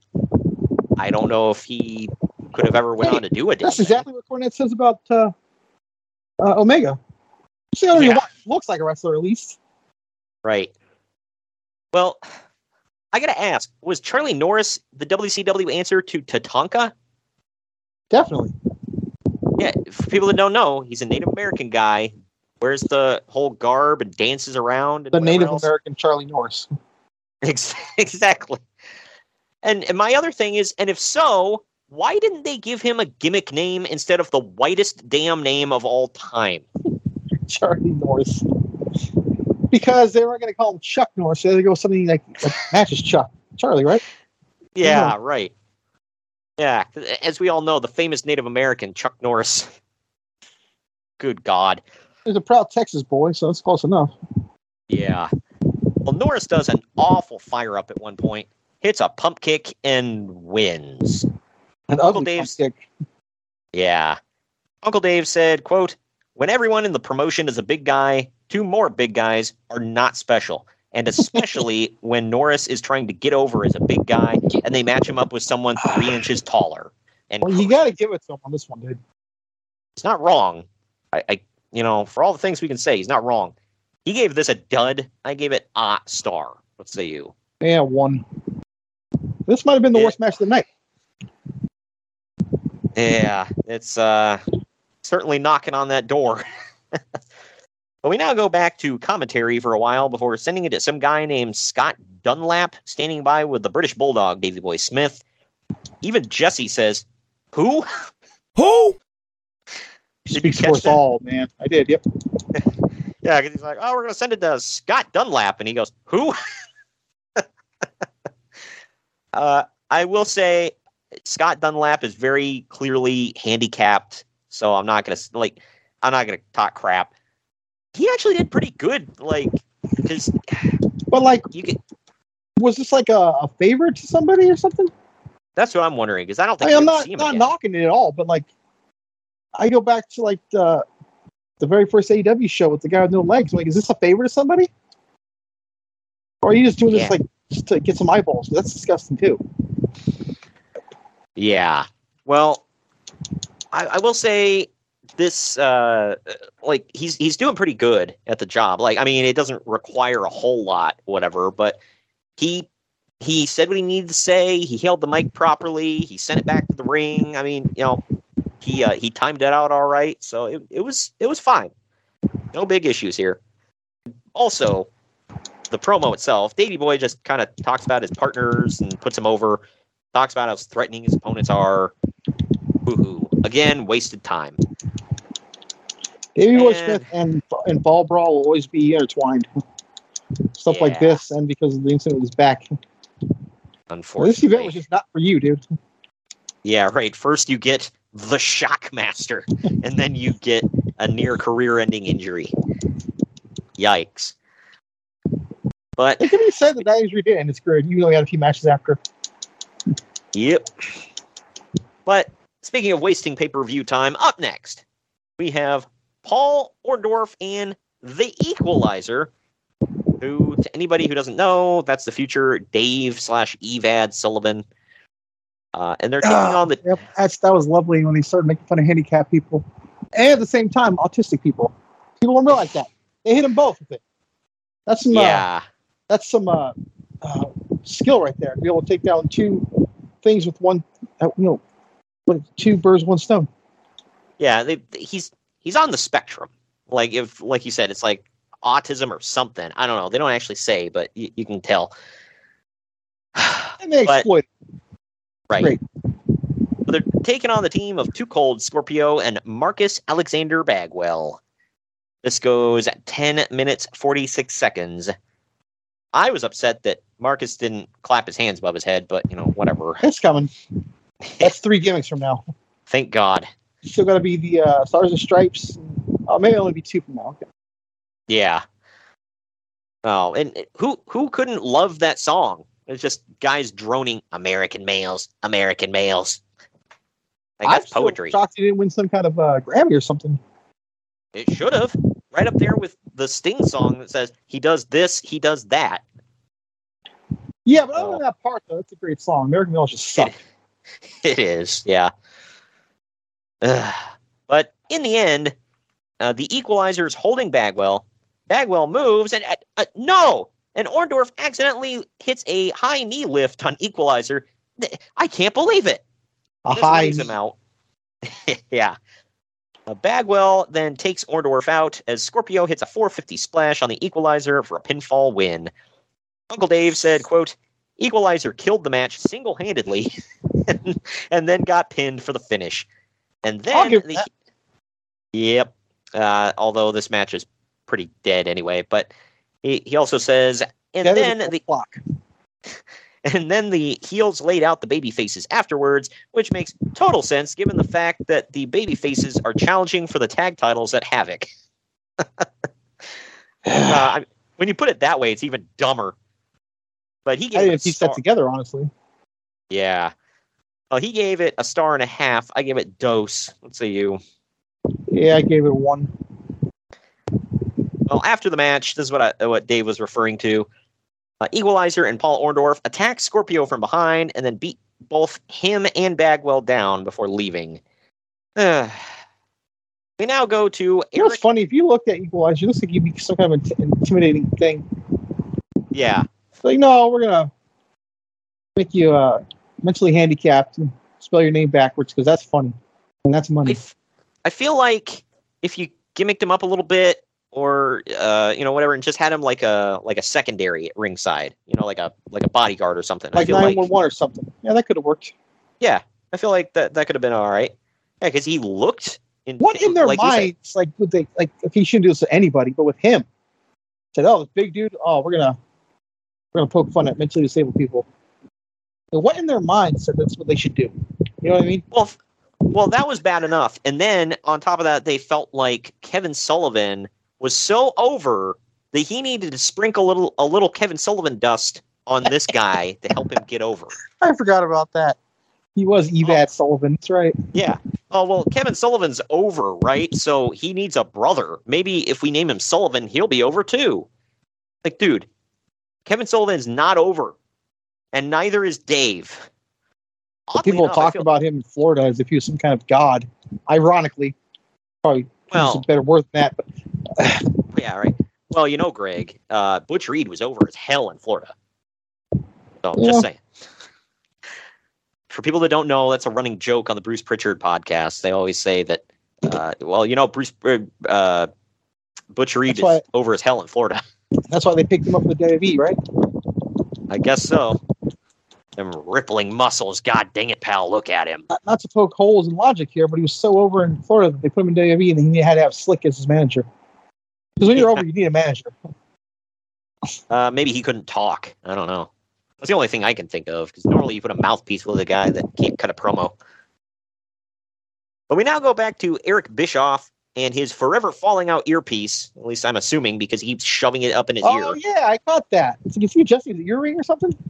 Hey, it's like it's like if anybody watches like on like news reports, like on movies or whatever, where they're like, let's go to so and so out in the field, and they like got their finger in their ear. They're like, oh yeah, I'm picking you up. And did you notice that every time he adjusted his earpiece, he kept like shrugging his shoulders, like trying to get his jacket back on, like just, he's got to adjust that, so adjust everything else too. I did not catch that, but wow. Yeah, he was a mess tonight. But he's standing by with Lord Steven Regal and Sir William. William says that they're flying out of there ASAP, and Regal claims that he's an honorable gentleman that will defend his title against anyone. And Regal looks like a baby here. It's insane. He still has not aged that much from here to now. He aged pretty gracefully, especially for all the barbiturates he's put in his system. He's aged regally. I get it. But up next, you might have spoke too soon to that worst match of the night, man. Yeah, once I said that, I looked at my notes. I'm like, oh wait. But I'm going to stick with it, though. I'm going to stick with it. Well, this is Shanghai Pierce and Tex Slazenger taking on Ice Train in about 3.5 minutes. You want to tell them who the Tex and Shanghai, the Japanese name or Chinese name, by the way, for the southern white guy. Yep. So I had it completely reversed, by the way. Shanghai Pierce is Hog, Henry O. Godwin. Whereas thank God. I'm glad you fixed that. Yeah. And Tex Slazenger is Phineas I. Godwin, a.k.a. Pig. See, Henry came into the WWF a whole year? His debut, by the way. Yeah. Well, he came in, 2 years before Phineas? Let's see. I'm rolling up to WrestleMania 11. Phineas is definitely on his team at WrestleMania 12 in the pre-show, so about a year. Yeah. So he came into the WWF alone, and then they decided, hey, that guy you used to team up with in that Who Gives a Crap team a couple of years ago in WCW, we'll bring him in, team you up again. Well, they became friends with somebody who you really want to be friends with, so there's that.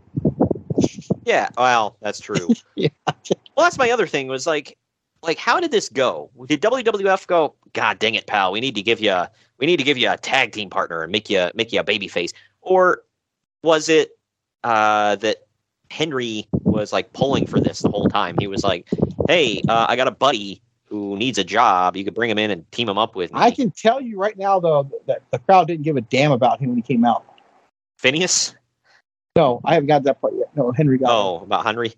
Yeah. Why would they? Oh. Well, he came out like some what's the name of that movie with Burt Reynolds? Deliverance. Deliverance. He came out some Deliverance music and yeah. It was like really slow and stuff too.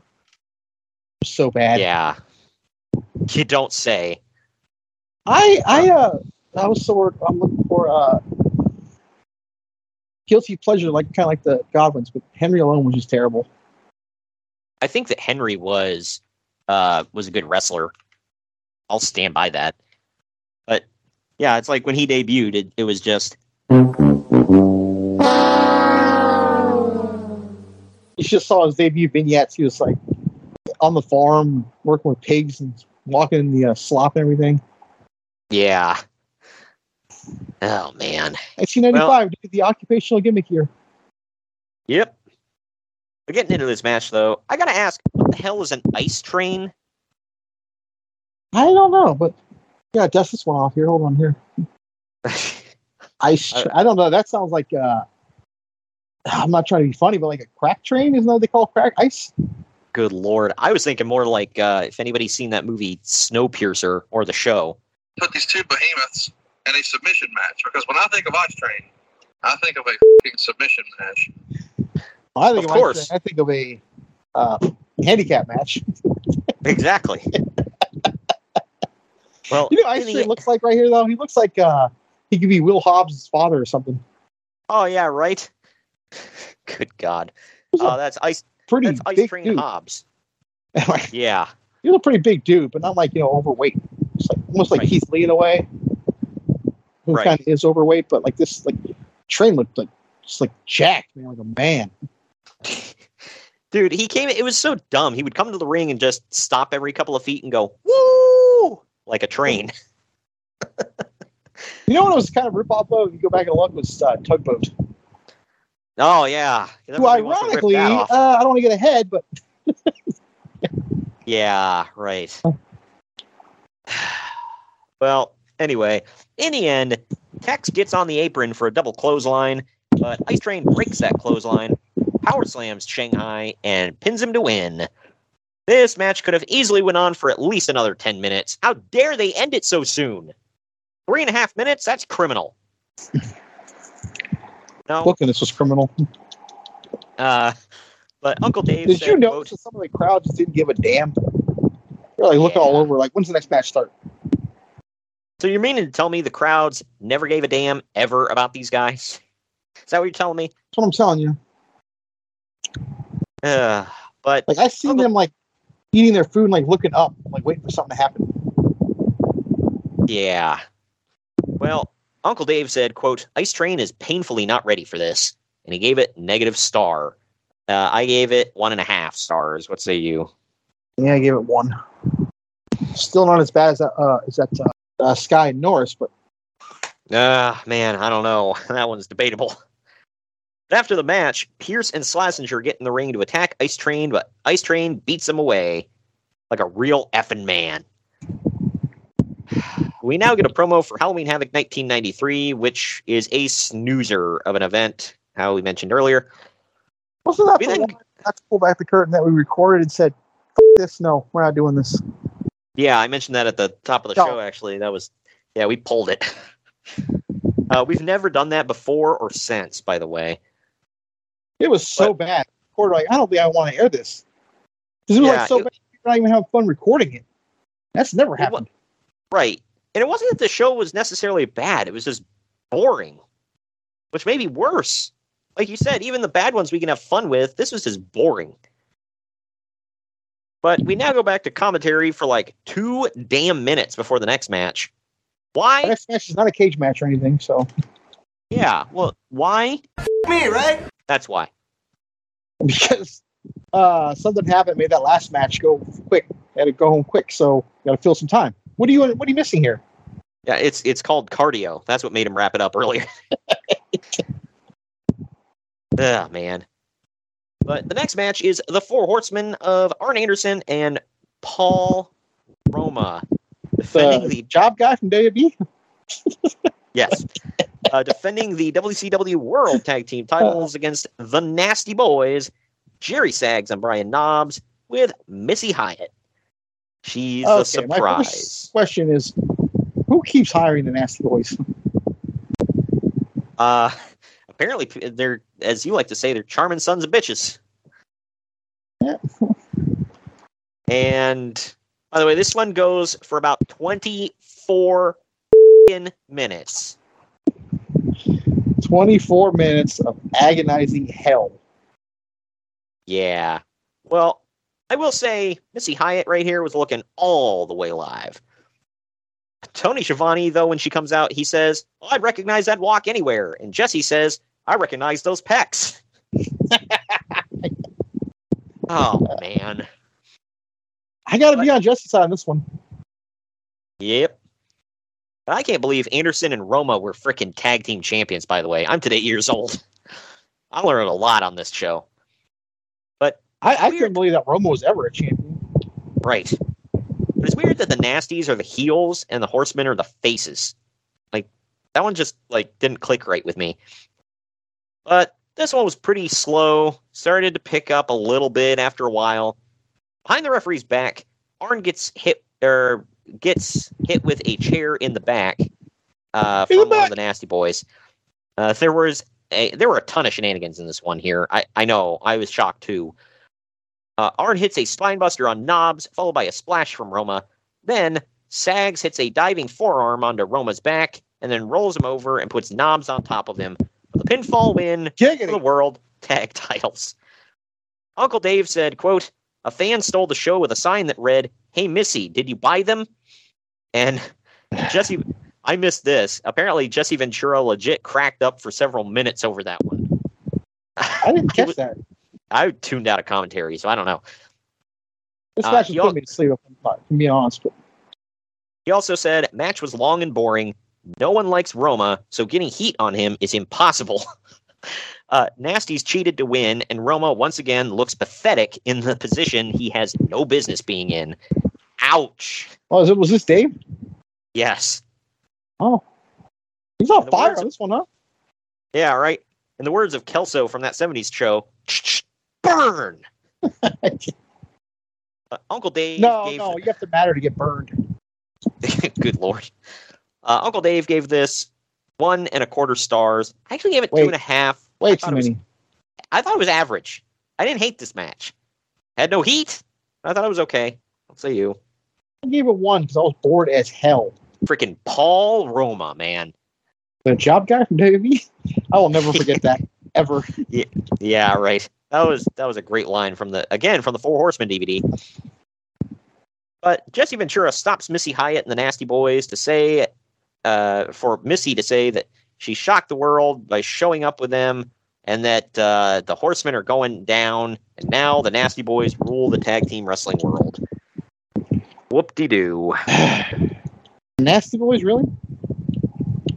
Is it ironic that Brian Knobbs said something about the sweet smell of victory? I didn't catch that. Yeah. We're now showing a recap of the Lost in Cleveland storyline for Cactus Jack. Oh, God, this. Oh, man. For people that don't know, so Vader powerbombed him really hard on the concrete floor, and then nobody could find Cactus Jack. And they had some reporter lady going around and asking people, "Where's Cactus Jack? Where is he?" And she finally I don't know why she was in Cleveland looking around an overpass or whatever, but she finds... Because, if you're from Truth or Consequences, New Mexico, you're going to go take refuge in Cleveland. Everyone knows that. God, you're stupid. Right. Yeah, under an overpass. But she finds a shaved Cactus Jack living with homeless people, looking dirty, and he doesn't know who he is, and he lost his mind. So now we're poking fun at homeless people, or showcasing them, I should say. Well, homeless people and making fun of people with amnesia, I guess. But yeah, he says, "I don't know who I don't know that name, Cactus Jack. That's not me. I don't know what you're talking about." And he has no recollection of anything. They bring a woman and her kid up, and she's like, "I'm your wife. This is your son. You don't know us?" And he's like, "I don't know who the hell you are." And now we see that he ran in as Cactus Jack again because apparently he was like sending Harley Race, the manager of Vader, he was sending him cactuses in the mail. Aha. That's clever. Yeah. I want to know how you send a cactus in the mail safely, but either way, that's the least of the story. Where do you get cactuses at in Cleveland? Cleveland Cactuses are us. Oh, okay. But either way, he runs out, Cactus Jack, that is, pronouns, pal. Pronouns, pal. He runs out randomly to attack Vader. He's back. He knows who he is. And now we go to this promo where he's like on the streets again, and he's telling everybody that that was all fake. He never really lost his memory, and he fooled everyone. You're all idiots. No, you're an idiot if you bought this. Yeah. He says it's funny to see the venue, or he didn't say, let me rephrase it. I said it's funny to see the venue behind him. That was like some rundown concert venue with torn up Smashing Pumpkins posters. Like, wow, that band is old. I did not realize. Isn't it ironic that how we started this pod with the NWA stuff, and one of the Smashing Pumpkins is going to own that thing? Right? But up next, this is the match we all really wanted to see come out of this feud. It's Yoshi Kwan. Right. With Harley Race taking on Cactus Jack in a bounty match. What the hell's a bounty match? Well, apparently it means jack shit because I'll get to it here in a second, but the match goes like about 3.5 minutes. So, a barn burner classic. So Harley Race keeps showing off some little bag that he has, and apparently that's on the line. But they said if you win the match, you don't get the bag. If you win the match, then you have to get the bag away from Harley Race. So what's the point of the match? Hot potato. Yeah. Hey, if you win, we'll give you a chance to get the bag away. Like, why don't you just get it before the match or after? Like, oh, God. This hurts my head. The stipulation is meaningless, man. As opposed to all the meaningful stipulations they have. By the way, if anybody can tell me, not that it's a big deal, but if anybody can tell me what the F is in that bag. What's in the bag? God. Yeah, because commentary doesn't even know. They're like, we don't even know what's in that bag. It's like, that's sad. Well, if Harley Race is getting control, I'm going to say some Kansas City barbecue sauce or something. Yeah. Or some of the good puff. That's my weed bag. It's small enough so I can smuggle it in very tight spaces if you catch my drift. My prison pocket. Oh, man. By the way, I don't know if this needs to be said. Yoshi Kwan is so damn racist. You don't say.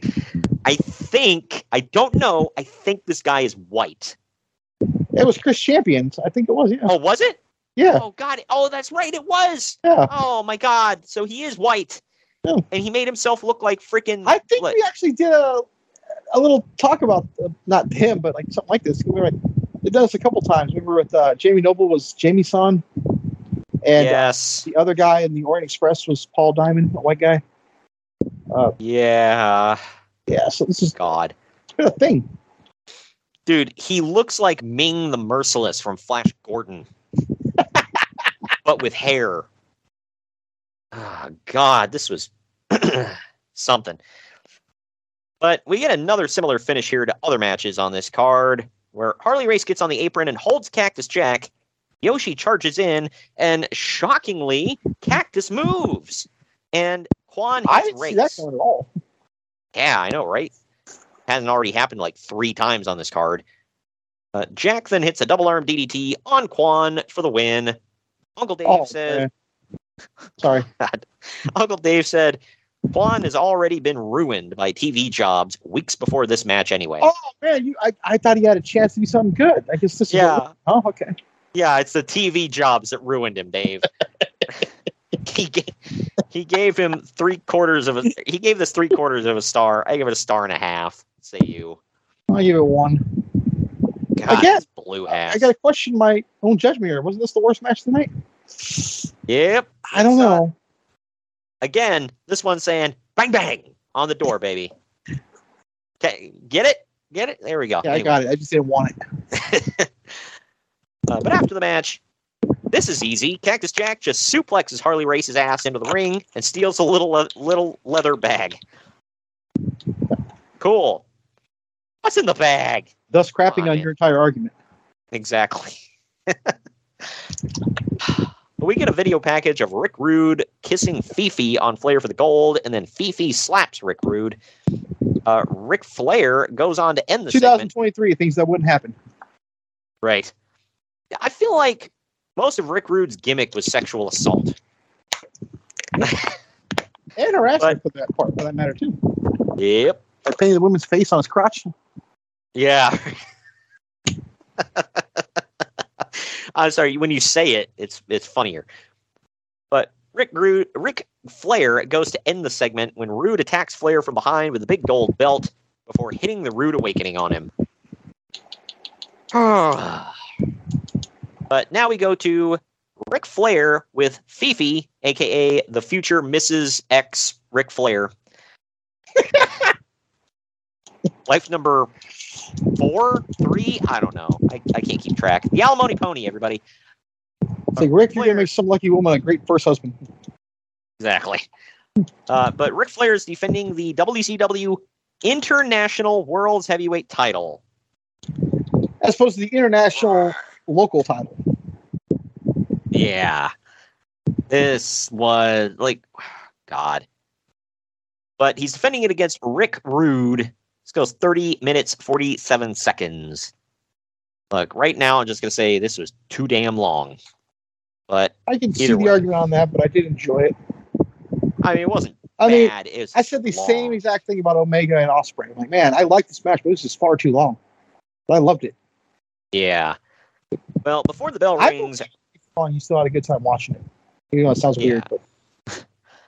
Well, before the bell rings, to your point, Ric Flair holds up an airbrushed picture of a beaten-up Ric Flair and says, that says, please don't hit me.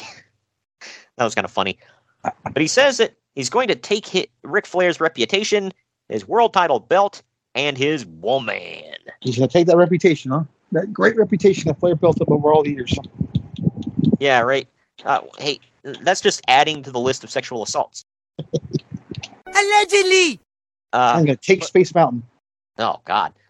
But then Rude shows that... and inject something in it. Rude then shows that Fifi is airbrushed on his on the crotch of Rude's tights. Yeah, her face is right there on hashtag Rick Rude's dong. That he apparently injected stuff into and didn't work, so he killed himself, right? Yeah, it turned black and fell off. That's what a honky tonk man said, so I believe it. Yep. Also, on this, by the way, what I didn't realize going back to Dark Side of the Ring, did you see that when Rick Rude was having a feud with Junkyard Dog, he put his face on his crotch? Are you serious? So was it just women? Yeah. Wow. That's something.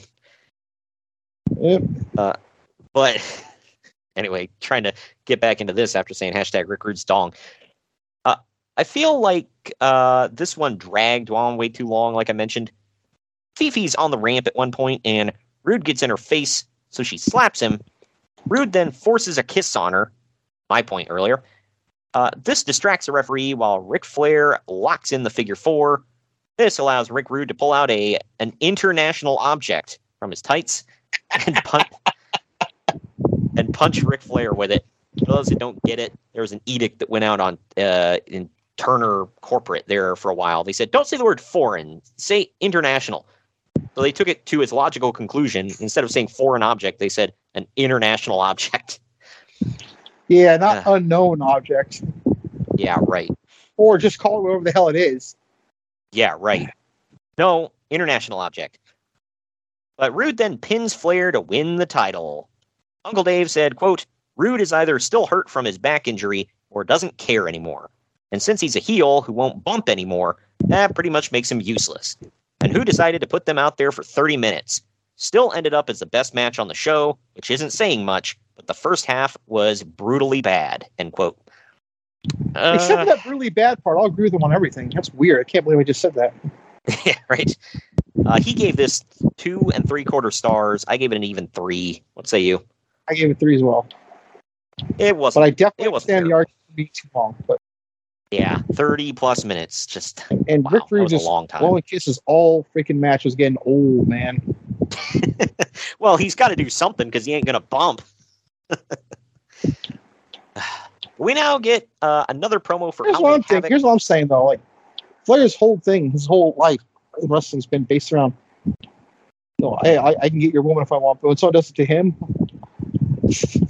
no one's even gonna talk about. Wow, this is Flair's game right here. Yeah, right. I mean, I get it. Rude's the heel. We couldn't even talk about it.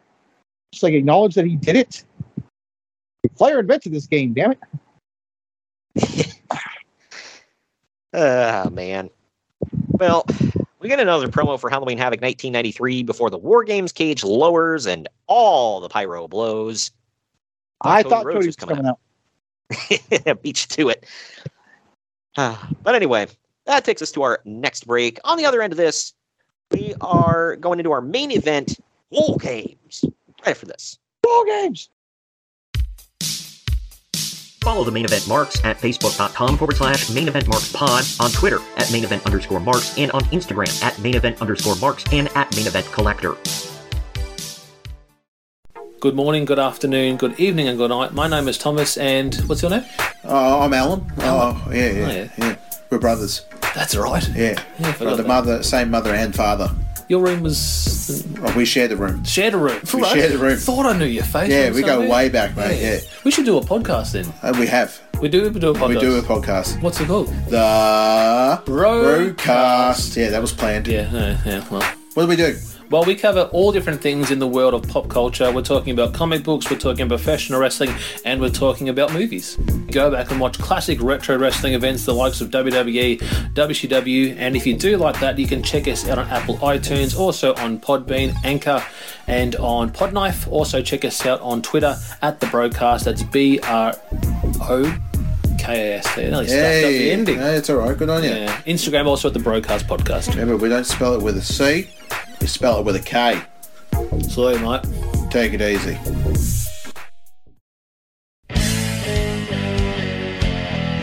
The main event marks are available wherever you get podcasts and on YouTube. Find all of our links on our link tree at linktr.ee/main event marks.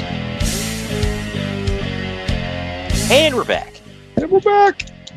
Unfortunately, it's main event time. It's the War Games match. So neither one. If there was ever a case to be made for the War Games and not closing the show, it's right here. Yeah. Well, neither one of these teams have names because who gives a damn? But it's heels and baby faces. First one is Sid Vicious, Vader, and Harlem Heat. They go by Cole and Kane here, by the way. They have Harley Race and Colonel Robert Parker in their corner. They're taking on Sting, Davey Boy Smith, Dustin Rhodes, and the Shackmaster with Road Warrior Animal in their corner. Sure. This goes just over 16 and a half minutes. So, I think Hawk and Animal are still on the outs here because of London.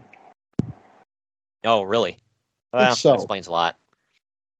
But Shockmaster quickly switched his attire from what he wore in his debut, and he now looks like the world's largest electrical line worker. Yeah. I don't understand it. Yeah. Did he wear that attire once, and then they were like, yikes, never again? Which attire? This one right here? No, his debut. Yeah. I never saw it again. Yeah, what the hell? Like, why did Because he show all I up saw in was that? this look right here. Did it look like they just threw anything they had laying around on him? It was awful. And then this, just dumb. You look like a failed member of the Village People. Yeah, well, and the thing is, he had the mustache that everybody's uncle had in 1993, and the mullet that everybody's uncle had in 1993. Except he had more of a perm in his mullet, but yes. Yeah, right. I was just like, the F, man. I think that was Uncle Fred. Yeah, right. Well, the match starts with Vader versus Dustin Rhodes. Kane is in next. That's got to be Kane. The double team Dustin. Next in for the baby faces is Sting. Sid Vicious is in next for the heels. Dustin Rhodes starts bleeding a gusher. I know. I was shocked too. But by the way, fast forward 2023, he is still wrestling. Yep. Still looking great too. The sides are evened up when the British Bulldog is in next. This means that they're saving the best for last. Cole is in for Harlem Heat. You got to make a big, shocking entrance. Exactly. Cole of the Harlem Heat is in last for the heels. Kane, a.k.a. Booker T, does a flying... Wow. Think about all the... Is this the second War Games he was in, or third? Who? I mean, not chronologically. Stevie Ray. I could only think of two. Okay, so that's too many. And I didn't even realize I knew that until you just said this, actually. But yeah. Yeah, right. But Kane, who is Booker T, does a flying leap from one ring over both sets of ropes into the other ring at one point. That was the coolest thing you're going to see in this match. Finally, the Shackmaster is in and starts chucking fools into the cage walls. In the end, Kane submits to a bear hug from the Shockmaster. Uncle Dave said, quote, Animal was in Sting's corner for no reason other than that WCW had advertised him being in the match for weeks and didn't want to look like they were false advertising. Oh, yeah, because they would never do that again. Wait a minute. Who is he going to replace then? I have no clue. But my obviously, thing is, Shockmaster would be the obvious one, but... Well, that's my thing. I'm like, so no Animal, throw in Shockmaster? Like, what? This really gives some merit to the whole Mabel was going to be the third man. Yeah, it's not like Animal would have made this match that much better, but he would have been more credible. I would have wanted to see him more. Anyway, he also says mostly standing around and easily the worst war games ever. Up until this point.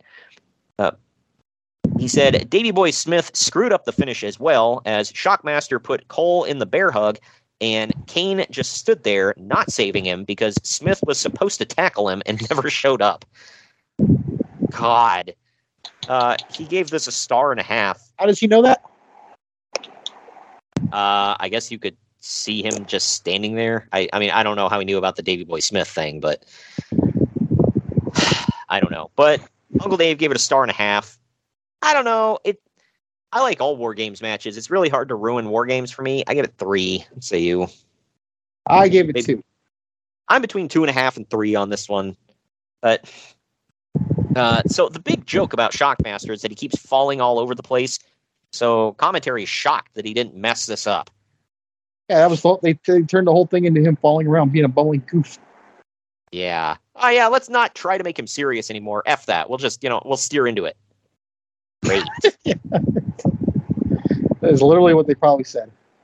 And I'm sure Fred Ottman was like he went from, don't get me wrong, Shockmaster wasn't going to do a damn thing. But he went from probably high hopes of, oh yeah, they're going to push me, they're going to put me in the main event, I'm in War Games and all this other stuff. He goes from that to, never mind, you're a bumbling idiot. Well, that had to be heartbreaking. Like, he had better luck as Tugboat. And he literally made tugboat noises and dressed like a stupid sailor.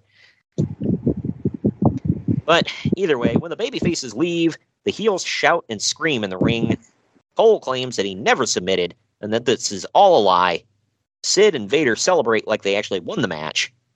Like most things in WCW in the year 1993, this was a pretty damn boring show. Not much was gratuitously bad, like I said, but it was super boring.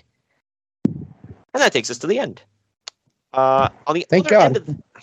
On the other end of this, we're going to get into the final ratings and telling you what's coming up next week on the podcast. Follow the Main Event Marks at facebook.com/Main Event Marks Pod, on Twitter at Main Event _Marks, and on Instagram at Main Event _Marks and at Main Event Collector. What's up, everybody? I am the hardest part of the ring, the host of the Apron Bump podcast. Ugh, another wrestling podcast. How many times can I listen to fans tell me who needs a push, who doesn't need a push, who brings Vince's coffee these days? Enough! The Apron Bump is about the journey. It's about nostalgia. It's about discovering new forms of wrestling to really tickle your pickle as a wrestling fan. The podcast brings you reviews of wrestling events all over the world, whether it's WWF, WWE, WCW, ECW. We even cover the golden eras of Ring of Honor, Progress, TNA, and more promotions in the future as well. New episodes every Wednesday. Bump Day, yeah? Go to apronbump.com or go to your favorite podcast platform or YouTube and subscribe today for the most diverse, fan-friendly wrestling podcast in the world. I'm Hard. Main Event Marks are available wherever you get podcasts and on YouTube. Find all of our links on our link tree at linktr.ee/Main Event Marks. And we're back. We're back. Final ratings time here. Internet Movie Database gave this 6.3 out of 10. CageMatch.net gave it 5.03 out of 10. I gave it a 6.5 out of 10 for a D. What say you? Solid D+. Yeah, there are a couple decent matches on this card, but not enough to save it. It, like I said, it was boring as hell. It had a lot of stuff that would not fly today. I realize this was 30 years ago, but still, just damn. Poor Uncle Fred, too, by the way. But that does it for that one. Up next week, we have on September 20th. Actually, next week. Wow, I didn't even realize next week is already double main event week. Crazy. But we've got... Yeah, now I gotta get one more watched. Yep. Next week, on September 20th, we bring you TNA No Surrender 2012. We're going to get the wrap-up of the Bound for Glory series, whatever. So Bully Ray, Jeff Hardy, they're involved. Jeff Harvey. Exactly. Yeah, sorry I mispronounced that. And then the bonus show on the 22nd is... A freaking bonus. It's Ring of Honor Death Before Dishonor 16. Which, let me pull this up here. I forget off the top of my head the main event. It is Jay Lethal defending the ROH World's Heavyweight title against Will Ospreay, who we mentioned earlier. Bully Ray is also on this card. We get the Briscoe brothers. We get the Addiction. Punishment Martinez, man, who is the Money in the Bank holder. Good crap, pals. Oh, yeah, of course. But that's all coming up next week. Gonna be a big week. Gonna be good. Good. But I hope to see you all next week. Thank you for joining me today, Greg. Yeah, sure. Yeah, this was a thing. And we will see you all next week with TNA No Surrender 2012 and Ring of Honor Death Before Dishonor 16.